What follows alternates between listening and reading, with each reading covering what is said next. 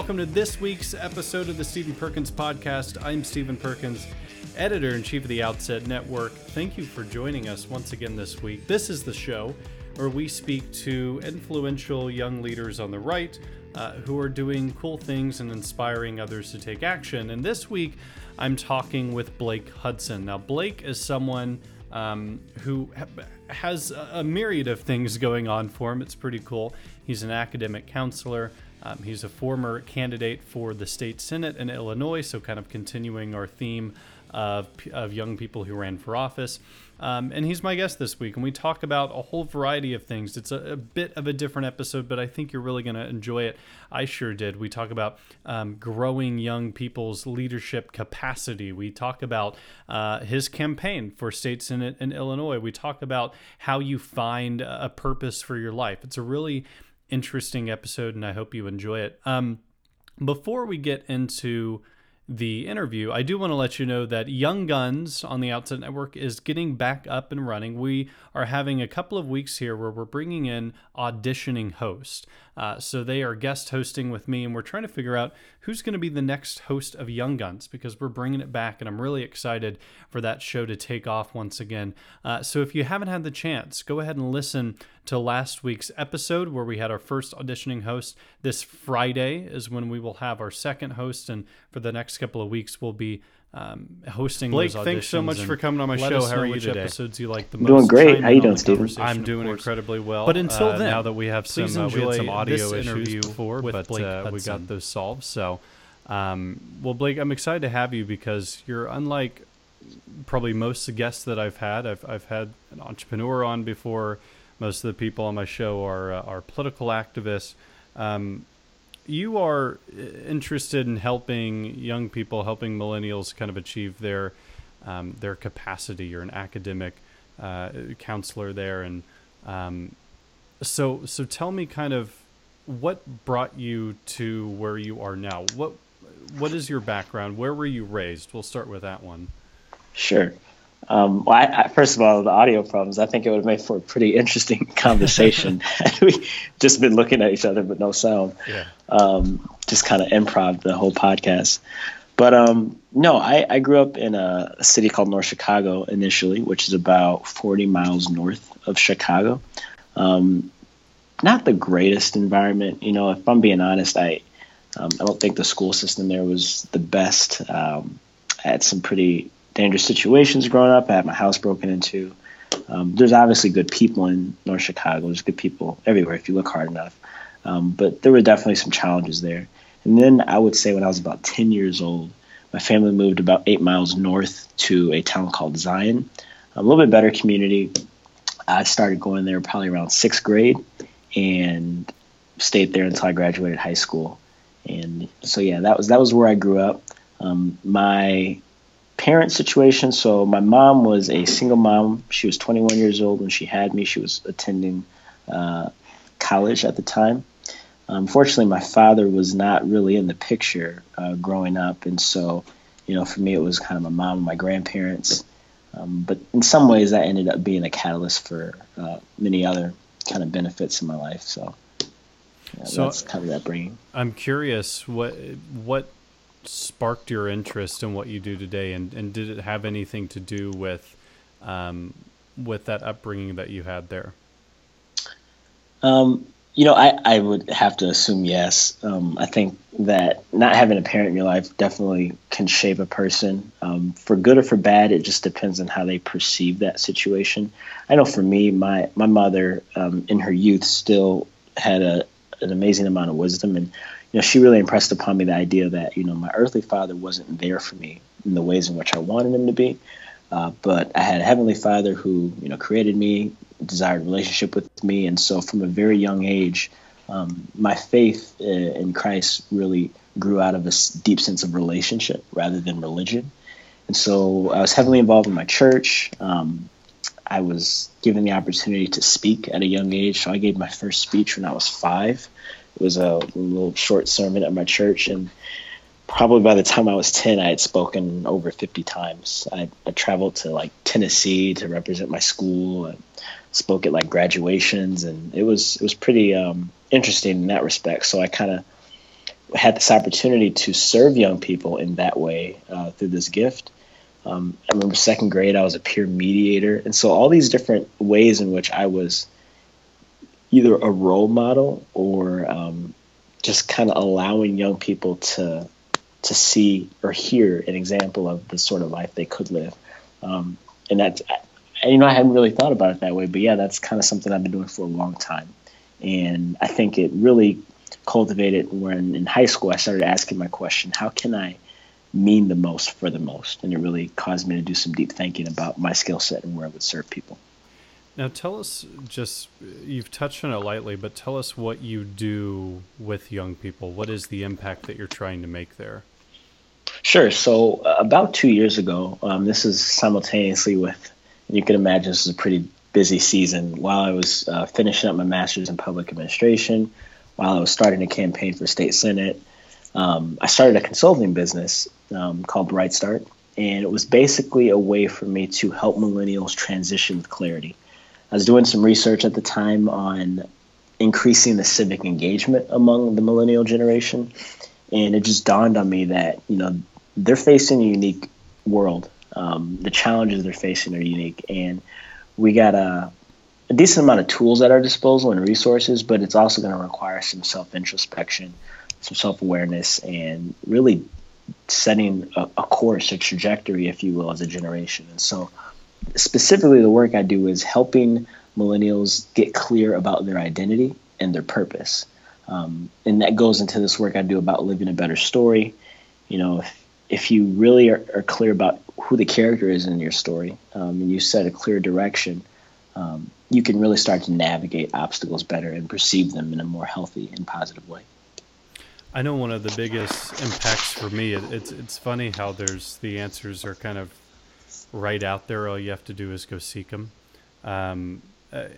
I've spoken on this show and in my blog before about, I read a book, you may have heard about it, Start With Why by Simon Sinek. And it talks a lot about find your passion, but also find your why, find the reason that you do the work that you do. And it led me down this journey. And it's funny when I heard Sinek talk about how he came up with what he calls the golden circle, which has the why on the inside. That as the center point of everything you do. He said that it was not a corporate exercise. It was not something he did because he wanted to sell books or give a speech. It was something that he did because he was in a career that was making him unhappy and unfulfilled, and it was something that came out of pain. And I thought, well, how interesting. I was going into my senior year of college feeling the same way. I had no idea really.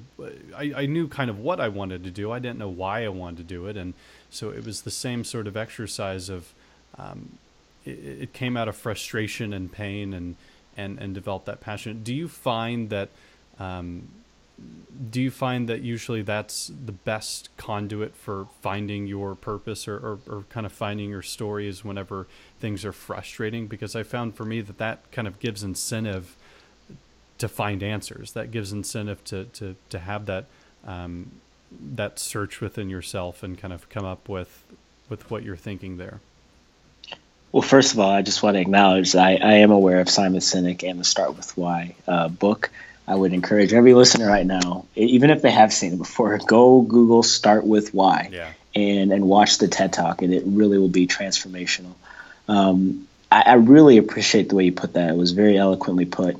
And something I do, I went to a conference a couple years ago by an author named Donald Miller, and it was called Storyline. Mm-hmm. Long story short, one of the main things I took from it was this idea of living a better story.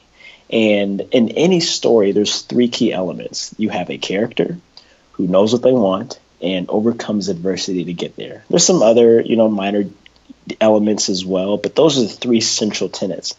And what a lot of people do in their lives is they will either dream and kind of just dwell on what they want, or they will put their focus on their adversities and kind of let them overtake them in the course of life. Well, the reality is, whether you look at it from a practical standpoint or even a spiritual standpoint, the adversities that we face in life shape our character.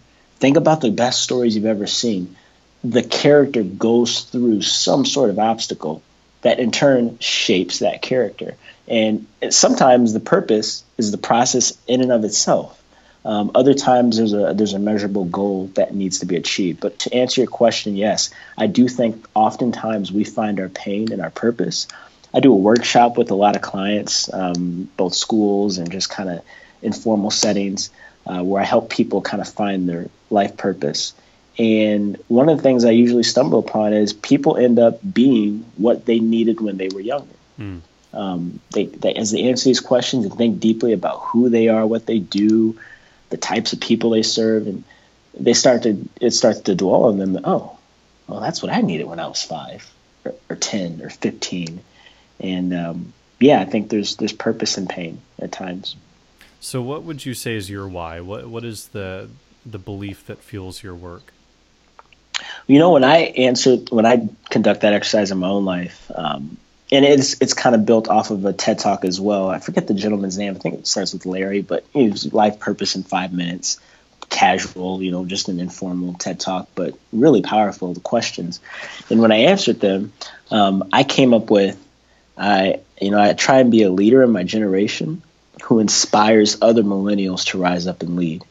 That was scary at first because I had this idea, well, I have to be the leader. I have to lead, whatnot. And then it dawned on me, you can't lead everything, Blake. I mean, there's so many sectors and industries in this world that need good leadership. You businesses, churches, nonprofits, government, education, healthcare. I mean, all over the place. And you need good leaders. And so for me, it dawned on me that, wow, if I can help other people get really clear about who they are, strengths, weaknesses, vulnerabilities, all of that, and really clear about the types of people they want to serve and the type of impact they want to make, we're going to have a better world. And our generation will really start to buck some of these trends that have been placed on us, and we too can be considered a great generation. Well, I think that really the true essence of being a leader is that you're building up others. A leader's job is to multiply the effect of leadership and to help people reach their leadership capacity. And so I think that's a powerful thing. And like you said, you can't lead everything, but you could hopefully help other people become good leaders, and then they will go out and lead everything else. And it's that multiplying effect that's so powerful. I'm curious what has influenced you over your childhood, over your early career. What are some of those influences or the people who have influenced you so far? Sure. Well, I'm going to certainly draw back on an experience first. And this is all kind of in the same season of life. End of my junior year, when I was summertime into the senior year of high school, I went to this thing called Illinois Boys State. They have them all across the country. I believe Bill Clinton was a Boys Stater in his state, Michael Jordan as well. And basically you spend a week on a college campus, which is pretty cool when you're 16, 17, and they teach you all about civic responsibility and your role in government and society. And I really took that to heart. It started to dawn on me, man, maybe I do have a role to play.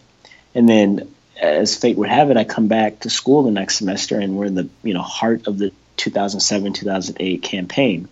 And so I start to see that, man, these political leaders really have a great deal of influence. Most importantly, they get to use their voice and their platform to raise awareness of certain issues, to speak life and hope into people. At least that's what I assumed at the time. And so, I started to move towards, a career in politics.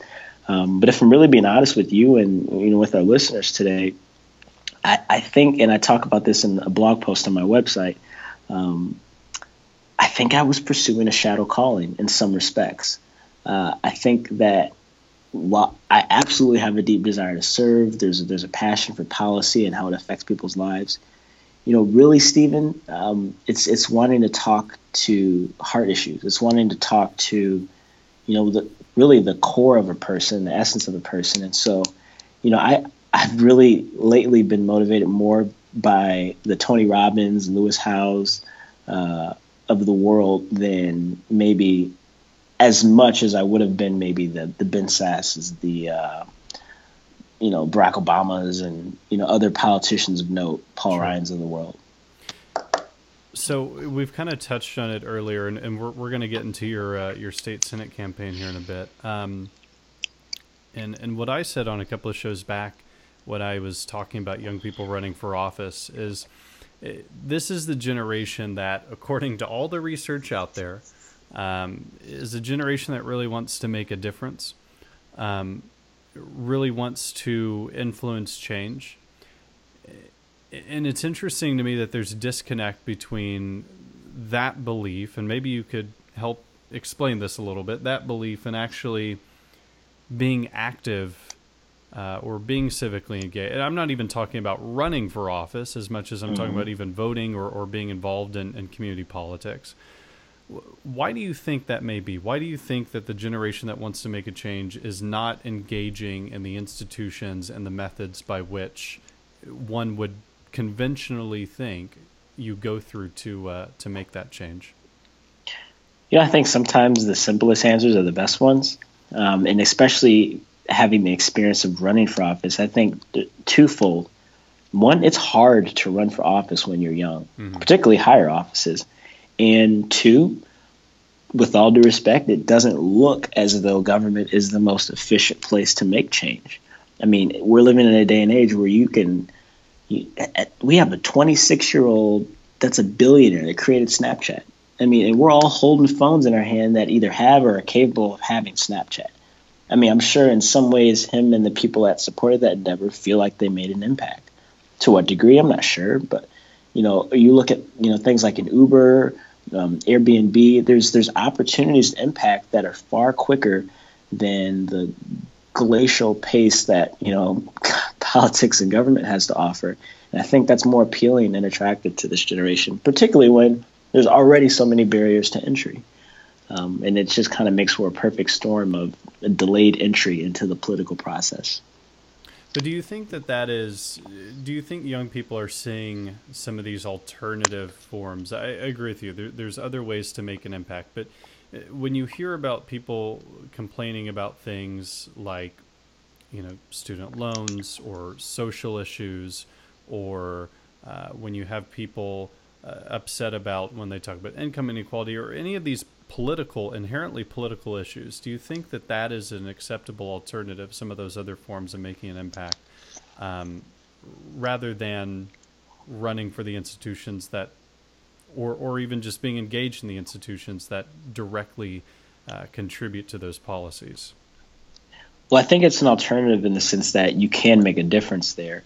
I don't want to be on record as saying that I think it's not important in political process. I absolutely agree with you that it's a big industry that requires change. It is an industry that affects so many other industries. And so, as I said earlier, and in my research for my master's thesis, we need leaders in government, business, nonprofit sector, education, healthcare, all these different fields. We need leaders there. And so to neglect the political landscape and the government landscape, I think would be a tremendous disservice to the future of our nation and democracy in the world, really. So we spoke a little yesterday, and I think it's really great how you are working with young people and helping them kind of take that first step into their leadership journey. I do the same thing in my job with both Outset and some other things. And so I just want to kind of pick your brain as being in similar type of situations, being wanting to make a similar impact. What has that experience been like? I mean, you have, I assume, and correct me if I'm wrong, I'm assuming you have kids who maybe don't understand the leadership capacity they have. How do you get someone to understand how special of a contribution they can make, what their capacity is, and kind of the fact that they can have a meaningful and purpose-driven life? You said something earlier in the podcast I think helps answer this question. You were talking about how the answers are right out there. You just need to seek them. I think the answers are even closer than that. I think a lot of times the answers are within. And one of the things I feel I'm really adept at is kind of drawing out the raw, potential in a person, and then using language to help simplify the complex. And And so really, as you start to ask them these kind of simple but really thought-provoking questions, things like, who are you really? What sort of identity do you have? What skills do you possess? Who does your heart actually break for? If you had to serve a group of people, what group would you be most comfortable with, and what do they need, and how do they change? And things of that nature, they really start to kind of dig deep and think about their own obstacles and adversities. And as you draw these things out and kind of put that puzzle together, they then see that, oh, I do have something of value to offer. I am inherently valuable, and I'm not adding value by playing small. In fact, I add value by being myself and living fully in that truth. And that's kind of the work, the heart behind the work that I do. And I think, again, it's just drawing out the truths that are within them once you get past the veneers of ego and false modesty and labels and stereotypes and things of that nature. Sure. I think one of the most powerful things you could say to someone who's a bit hesitant is just that they belong there. Yeah. Yeah. I know I've had situations where these young leaders, they feel like, well, I don't really have the experience, or who's going to listen to me as a 16, 17, 18-year-old leader, and why does my opinion matter at this point? And my answer is always kind of like, maybe your opinion on things is not as valuable as some other ones because you're still gaining that experience. But I think the powerful thing is that you belong here, and what I advocate for is really at the beginning of your journey being a listener, and learning about what it is that you're trying to do before going out and doing it, or going out and speaking about it. I think that's a powerful thing that could set anyone up for success, but just sometimes letting them know, no, you're here for a reason, and now it's time to act on that could be powerful. So I want to learn more about your campaign for state senate, because this is really cool. Last week we had Jake Leahy on, and he ran and is a current school board member in Illinois. You're in the same state there. So you decided to run for the state senate, and I'm interested in what inspired you to do that. What was the catalyst there? Boy, I tell you what, first of all, congratulations again to Jake. Jake was actually at my announcement event when I ran for office, and he later told me, and hearing this from him really validated that whole experience, no matter what the outcome was. He shared with me, I was involved in politics before your campaign, but you showed me that it was okay for me to do this, like that I could run and I wasn't too young. And boy, I could have burst out crying there when I heard that, because it was just like, man, that's what it was about. And so the catalyst for it was I spent a year after undergrad in Springfield, my state capital, working in the Senate Republican caucus as a press staffer. And so I was privy to all sorts of conversations and information and the budget back when Illinois used to pass budgets, because apparently we don't do that as much anymore. Yeah, overrated. And I was shocked at how the decisions being made today had an exponential impact on future generations and citizens. I mean, it's one thing to have a $96 billion pension, liability. That's what it was. Now it's, I'm sure, in like 100 and teens. It's another thing when you kick that can down the road for another 10, 15 years. I mean, at that point, how do you attract good government employees? How do you provide good government services? Some people would say that's a joke, good government. I mean, but the reality is the government still does have a role to play in our society, and we can't just completely neglect it. And so I will say, too, that while I was down there, I noticed, the level of competence was wide ranging in terms of our elected officials. And that's the best way I can put that. I just, really I guess the better way to put it is maybe people have expertise and credibility in a variety of areas. And sometimes they're not even in a field, but they're just within their personality. You could potentially go down into a state capitol and not know a lot about any particular industry, but you've got the social acumen to build coalitions, to get people to buy into something. And as long as you're a decent listener, you can actually serve your constituents well. And so it dawned on me, obviously I don't know everything. I didn't pretend to be an expert on everything. But what I did know was that I could listen to people. I could break down complex things into simple things. And I could read and write well. I was getting ready to start grad school at the time. In fact, I finished grad school before I ran. And so I came home and basically decided, man, I need to do something about this. I don't want to run away from this problem and just move away. I don't want to point fingers and blame the Republicans or blame the Democrats.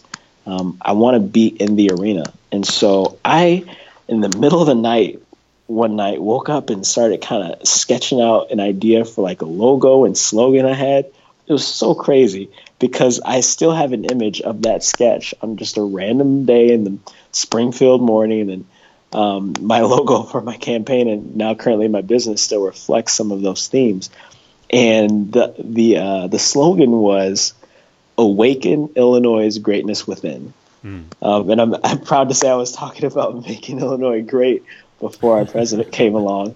I think you put it more eloquently than just make Illinois great again. So that's yeah, good. That would also imply that it was great at one point. But I'd love to be able to share too that the slogan was so perfect because it allowed me to talk about things of Illinois and problems and solutions within the slogan. So each word had a purpose.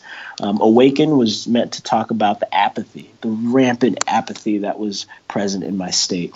So many people had turned off to the process because they don't trust it anymore, and rightfully so. When 4 of 8 governors go to federal prison, there's reason to have apathy. Sure. Awaken Illinois. So I was really adamant in that Illinois was where we wanted this change to happen. I was very state focused at the time. I wanted us to kind of have a sense of unity across the state. So we've got these regions we talk about in our state. There's Chicago, there's downstate, and there's the suburbs. And it's almost like 3 separate entities. Well, we had to be one if we're going to get together and succeed. Awaken Illinois' greatness. And that's where I got to really highlight some of the strengths of my state. A thriving economy, world-class institutions, an agricultural industry that really serves the rest of the nation, and so on and so forth. But, it wasn't all doom and gloom. There were resources and things we could build upon. And then lastly, awaken Illinois' greatness within. And I really would emphasize that the success of this state will be dependent upon the people of this state. Illinois' greatness is its people. And we don't necessarily need to look to help from D.C. We don't need to look to help from Wisconsin or Indiana or Iowa, where a lot of people flee. The reality is we just need to turn inward and challenge ourselves to be a better state, to be the very best citizens we're capable of being. And if we did that, man, all that we need to be a great state is there. Unfortunately, I didn't get to talk about that message for as long as I wanted to. But I kind of received some pushback from some major players across the state, and it started to dawn on me, boy, I wasn't going to be campaigning as much as I was going to be fighting to either stay on a ballot or, and it was just like, man, I didn't do this to make enemies in that way. If I make enemies because I'm talking about something important, that's fine. But I was able to raise $10,000 very early on, about more than a year before the election. Was able to recruit over 100 volunteers. I mean, you can just see from my announcement event, there were, 60 plus people in shirts and happy to serve and walk and knock on doors and get, signatures for people. So it was a great exercise. I loved the fact that I was able to bring other young people into the fold and give them a voice. And it wasn't just a young campaign. I just happened to be young, and there were a lot of young people attracted to it. But there were adults as well that supported it and could really buy into the idea of awakening Illinois' greatness within. What kind of feedback did you get from just voters in the community? First, about your campaign platform and ideas, and secondly, about your age. Did you find it more challenging, or did some people kind of treat it as an advantage? What was that reaction there? Anyone that was willing to listen, and I mean for more than 10 seconds, it was able to kind of put their guard down a little bit or let their guard down in regards to my age and particularly my message. So I ran as a Republican. I had a conservative message, and my quote unquote agenda was really simple. And I would tell people it's simple intentionally. I wanted to create more opportunities. And I wanted to respect taxpayers. I didn't necessarily say less taxes, because sometimes the respectful thing to do for taxpayers is to give them a good return on their investment, right? So if you want new roads, well, we can't build new roads with no money. But the respectful thing to do would be to take that money that we got for roads and use it on roads. Imagine respect that. Taxpayers. Yeah, crazy ideas, right? But I was like, if I can keep this simple, people can buy into it. More opportunities. How do I make sure that kids across the state are in third grade are reading at a third grade level, so that they have opportunities to advance and grow their education, as opposed to the rates we have now, where a lot of them are reading below that level. And I thought that the age part was really tempered with the fact that I had pursued a master's degree, I experienced in the state. And, the reality was, I would tell a lot of people, I mean, how badly do you want experience? Would you rather me have been down there for 15 years? I mean, really, our state capital it's a house of dysfunction. What benefit would I have of having that kind of institutional knowledge? I know how the system works. I've been in it, and I understand policy. Most importantly, I'm here talking to you on your doorstep. When's the last time a candidate was doing that? And a lot of people didn't have rebuts for that. And I wasn't being disrespectful. I was just being, blunt with them. So. So what were some key takeaways that you had from that campaign? Once it was over, what do you look back and think that's a good lesson learned? Boy, I spent a lot of time trying to, I guess, how do I put this, look like a campaign as opposed to just campaigning. So there were a lot of, first of all, man, if you're running for office, young, old, otherwise, everyone's got an opinion. Everyone's got a person you need to talk to, a thing you need to do. And if you're an inquisitive and curious person like me, oh my goodness, be prepared, because you're going to get all sorts of suggestions. And if you try and follow every single one of those, you're going to go nowhere. You're literally going to go in circles. And so, there was this talk, you got to raise so much money. They got to raise $100,000 in this 3-month window to even be taken seriously. And, it's like, dude, go talk to people. Really, that's a very simple process in some ways. Like, you got to get, so for example, to be on state senate, you need 1,000 signatures of voters in the area, in your district, to run for office. So generally you want to get like 1,500, 2,000 would be great. So it's like, go talk to people and get signatures. Don't get so caught up in like, I got to raise $1 billion by next week. Like that's really going to stagnate your efforts. So I would say, and this goes for business, this goes for school. When you can, don't play the part, just do the work. And I won't say that it was the undoing of me. I think there were a lot of things that were just, long story short, out of my control. And then hindsight being 2020, with the national campaign going the way it was, it would have been difficult to overcome that. However, I will say, and I said from the beginning, even before Donald Trump jumped in the race, people wanted something different. And for those that either don't know, visit my website, for a young African-American conservative who's 24, 25, 26 years old, college educated, come from a difficult upbringing, but is now serving the community in a variety of ways. I thought that would be appealing to Illinois voters. It'd be a tough sell. You'd have to invest a lot of money in it. I get that. But, I mean, we kind of run the same sort of situation we had out there in the past, and it produced the same result. Not unfortunately, but I have a Democrat representing my state Senate district, and I don't think that necessarily reflects the desires of the district. I think it's a reflection of sometimes the candidate recruitment process. So, I do think it's interesting what you said, though, about kind of a focus on playing the part rather than just going out and doing the work, because isn't that true for a lot of things and a lot of people of a young age? Is we look at the models of elected politicians, or we looked at these leaders in the different industries we want to go into, and we think, oh, we have to be like them. But when I look at those people, I always see, well, they charted their own path. They didn't take a path that other people had followed. And I don't remember the Steve Jobs quote perfectly, but it was the one where he said that everything in this life was created by people no smarter than you. And so why don't you go out and you have the ability to change it? And so I think that that's a powerful thing. Do the work, and maybe you will be the model that people look up to and want to do it the way you did it. So I think that's a really powerful insight and takeaway there. Thank you. Yeah, I would agree with you. Now, for other people wanting to run for office, you had challenges, but would you recommend they do it? Absolutely. In fact, I would recommend that every citizen either run for an office, or if that's not in your personality, invest time on a campaign. Mm-hmm. Maybe it takes you 10 years before you find a candidate that you believe in enough to serve and volunteer for. That's fine.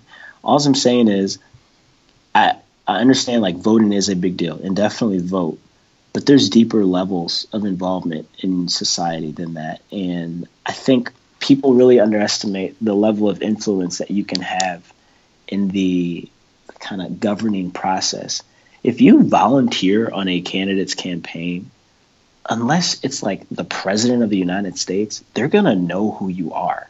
Like, I worked for Congressman Robert Dole, and we were in the most contested congressional race in the entire country. I mean, Jake talked about it a couple weeks ago on his show. Like, I mean, the average Democrat should beat the average Republican by 8 percentage points in that district, and Congressman Dole won it by 2. So you can imagine the sort of infighting that was going on in that district. My point is saying that while the national attention was on that campaign, the spotlight, all the money that was poured in, Bob still remembered, Mr. and Mrs. So-and-so when they walked through the door. Like, he knew their names. And here's a man who's representing, hundreds of thousands of people, but it's not lost in him who is helping him do that. And so when he's in office, when he's a congressman, and these people come to visit him in D.C. or write him a letter, they're heard. And if that can be done for a member of Congress that was on the House Ways and Means Committee, it can certainly be done for your state representative. And oh my goodness, you go volunteer on a mayor's campaign, I mean, you might as well be the mayor because you've got his ear. There's a deep appreciation there, and I don't think that's lost on most public servants. That is true, and that's a good way to look at it, that even if you don't want to run, getting involved is definitely a part of that as well. Because I've seen that impact, too, of being able to talk to these elected officials who maybe for a lot of people, elected officials seem like they're distant, and you can't just have a meeting with them, but it's possible. So it's cool when you do it. And one other thing I want to say too for your listeners is that to understand the difference between politics and governing, there is a difference. They are not. We use these words interchangeably at times, but it's wrong to do that. It's the difference between who Barack Obama was in 2007 and 2008, and then who he was for the next 4 years. It's the difference between the things and ways Donald Trump talks and acts a year ago versus how he talks and acts now. Like, the responsibilities are different, the expectations are different, but the reality is you need politics to do the work of governing. They're both necessary, and it feeds into each other. And so to think, well, I care about the government, but I don't know, campaigns. Well, that's a huge part of it. You have to get buy-in to get in. Yeah. You have to have the support of people to govern them well. And so I would encourage people to just understand the difference between the two and get engaged in both if possible. Absolutely. Wrapping up here, I want to go into some rapid fire questions. Your responses don't have to be brief, but that just means that unlike most of my questions, which are long-winded, I keep the questions brief. The first one is, if you had some way to get out a message to millions of people instantly, what would that message be that you'd like to get out?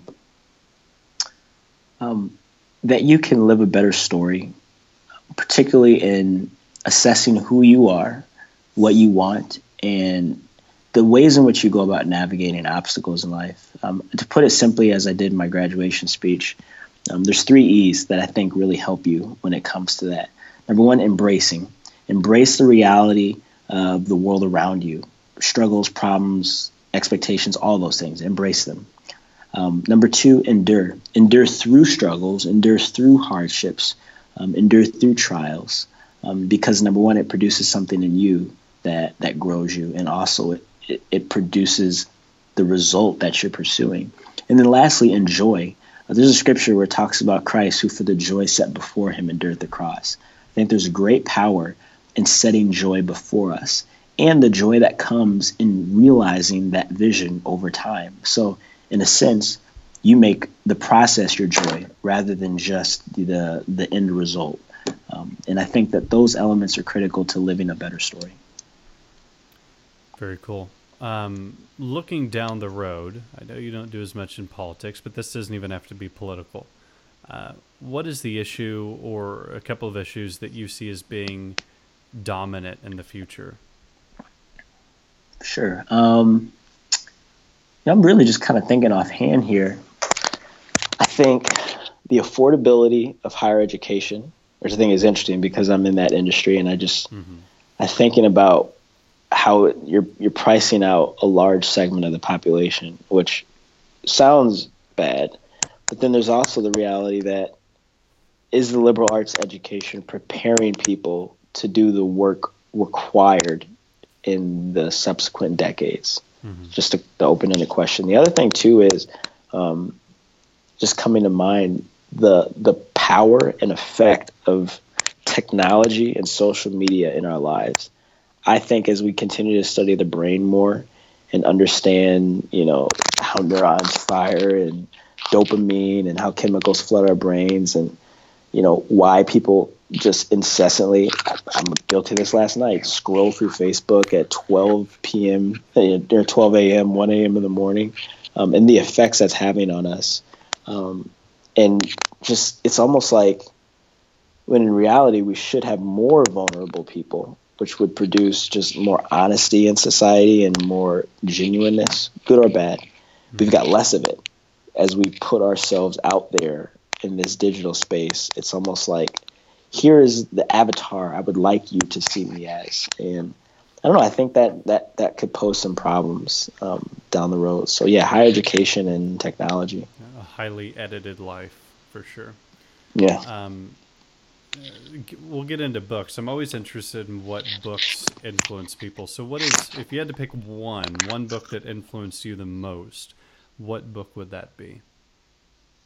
Boy, it's hard. Two come to mind. Would you rather a book that maybe your listeners haven't heard of, or one that is a little bit more prominent, they could be able to find maybe a little bit more easier? Tell us the hidden gem. What's the one that they maybe haven't heard of? Okay. There's a book called Chasing Daylight, and it's by, he's got a lot of titles, pastor, futurist, spiritual leader, out in LA. I think his name is Ralph Irwin McManus.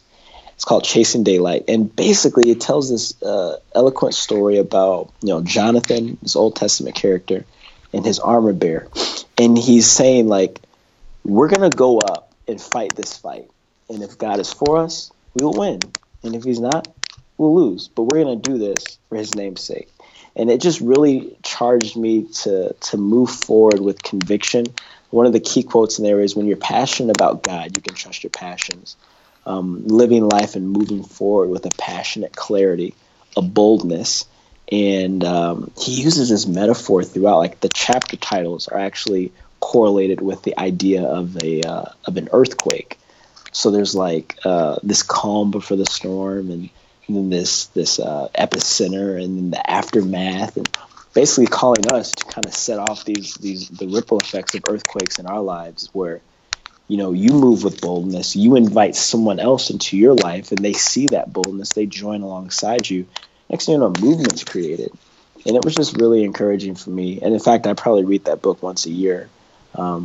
Chasing Daylight. Just when you're passionate about God, you can trust your passions and move forward with passionate clarity. Very nice. What books do you most frequently give to others? Yeah, so that's a good one. Okay, so that other book I had in mind is called Never Eat Alone. I believe the author's name is Tal Raz. Maybe I'm getting that backwards. But yeah, you can find the book. It's called Never Eat Alone. I think the best comparison is it's this generation's How to Win Friends and Influence People. It's just a great book in terms of not just networking, but connecting with people, building and leveraging relationships that are not only going to move you and advance you forward, but be, a reciprocal investment, and then actually ultimately serve other people. I have 2 copies on my bookshelf currently because I never know who I might pass that other copy to. I'll keep the one that's all dog-eared and highlighted. Another book that comes to mind in terms of giving out is it's called Born for This, and it's by an author named Chris Guillebeau. And he wrote a book called The Art of Nonconformity, $100 Startup.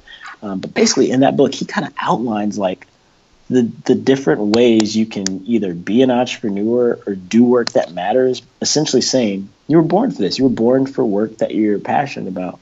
And I love it because in that book, he talks about this idea of this work trifecta of what brings you joy, what puts you into a state of flow, what are you good at, and then what can you get paid for? Where's the demand? And when you find work that encompasses those 3 things, you're good at it, you enjoy it, and you get paid for it, boy, you're living life at that point. And so I would challenge people to think deeply about what brings you joy. It might not be the first thing you think. What puts you into a state of flow? It's not always easy. It might not always even be the most joyful, but when you do it, you're doing it at a pretty impressive clip. And then what is it that you get paid to do?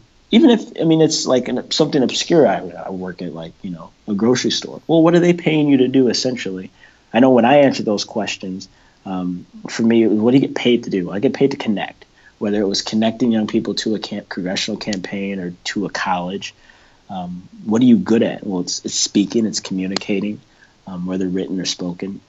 But then what brings you joy? And I had to think really deeply about that. And the more I thought about it, it was like, I was thinking about, playing sports in front of my family or just kind of general performing. And so, the work for me now then is we'll find work that kind of encompasses those 3 things or maybe build on those values in a different way. So sorry, but I have to mention one last book. Sure. It's called Pivot. The Only Move That Matters is the next one. It's by an author named Jenny Blake. Great name, by the way. She is amazing. And I go through that book like it's, just like a workbook. It's probably the most practical book I've ever read. And it's all about how to make a career transition. She uses the basketball metaphor of pivoting. So first plant and get grounded in what you are and what you're good at. To then scan, look at the court for opportunities, build mentors, think about what you could be doing. Then you start to pilot. That's basically passing the ball around the court. That would be akin to trying out a business idea, putting a minimum viable product out. Then lastly, what was the last one? You just kind of take the shot. You launch. Sorry about that. That's the last one, launch. And that is where you go full in, you make the shift, you make the transition, you get that new job or start the new business. And just 3 excellent books, so. Well, very cool. And I will put all of those in the show notes, and so we'll have a link to all of those. You can find them. My last question before we close out, this is always one that I'm most interested in because as I see how much news happens every day, the question is, what is your media consumption diet, also known as how do you cut through the noise? What sources are you going to? Sure. Well, everything's fake news now, so there's no hope for any of us, right? That's right. Unless they talk kindly about the president. Boy, I tell you, man, it's so hard to watch the news these days because most things border on either ridiculous. Like this other thing the other day about Donald Trump, likes 2 scoops of ice cream while everyone else gets 1. Like, duh. Who doesn't want 2 scoops of ice cream? That's what I was thinking. That's not a scandal. But no, I get that. That makes it more relatable. But boy, I tell you, I'm not against a CNN. I'm not against even Fox. I just think I watch these things with the lens that they are skewed. They're skewed towards one side of thought and argument. And when you understand it from that perspective, it can be disheartening to traditional journalism because it's not that. But at the same time, it can make it more palatable. I found myself watching more Samantha Bee lately. That show is hilarious. Oh boy. I think actually as someone that's conservative thought, it's really important to learn how to laugh at yourself about things, because sometimes it just gets ridiculous. It's like, I mean, how could people supposed to take you seriously? You know, like, for example, the picture in the Rose Garden with the president, and it's like 14 of like the same person behind him. You know, it's all these quote unquote House Republicans. Well, it's like, are they making them in a factory? I mean, it looks like the same person. So it's pretty wild. I read a lot of blogs. I guess it doesn't have much to do with the news per se. And great deal of books. So I watched a decent amount of Gary Vee videos, but you can only take him yelling at you for so long to go do something before that gets old. So. Oh man, I remember the early days of Gary Vee before he was like, he always yelled, but he didn't yell as much back then. And boy, he's changed, but it's still good, still inspiring. Yeah. Well, Blake, thank you so much for coming on. I know that we've probably gone a little longer than I thought. I could probably talk to you for hours more, and there's a lot of interesting stuff here. Where can people find you online if they want to connect with you further? Sure. So I was fortunate enough to make all my social media the same handle. So everything is all lowercase, One Bright Blake. That's all spelled out, ONEBRIGHT BLAKE. I'm pretty active on Instagram. I'm thinking I'm going to start using my Twitter more. And Snapchat, same thing. My website is blakehudson.me. Someone else had the .com, so God bless him. He's just sitting on it. And I'm not rich enough to pay for that. So, yeah, .me. You can go there and check out my blog. I offer speaking, consulting services, coaching. So if any of that interests you, or if you just want to make fun, you know, go have at it. Leave a comment, you know. And, yeah, those are kind of the main places to reach me. Even facebook.com/OneBrightBlake. So. Very nice. Well, Blake, thanks so much for coming on the show, and might have you back again soon. Thanks so much. Fantastic. You have a great day, Stephen. Thank you to Blake for coming on the show, and thanks to all of you for listening to the show. I hope you've been enjoying these episodes as we've been talking with people, doing less of politics and more about their story and more about what messages they want to send to people. If you haven't already, connect with the Outset Network on Twitter, Instagram, Facebook at Outset Network. Connect with me at Stephen_Perkins on Twitter and Instagram, facebook.com/Stephen Perkins. And as always, check out outsetmagazine.com. And until we speak again next week with a new guest, take care. God bless.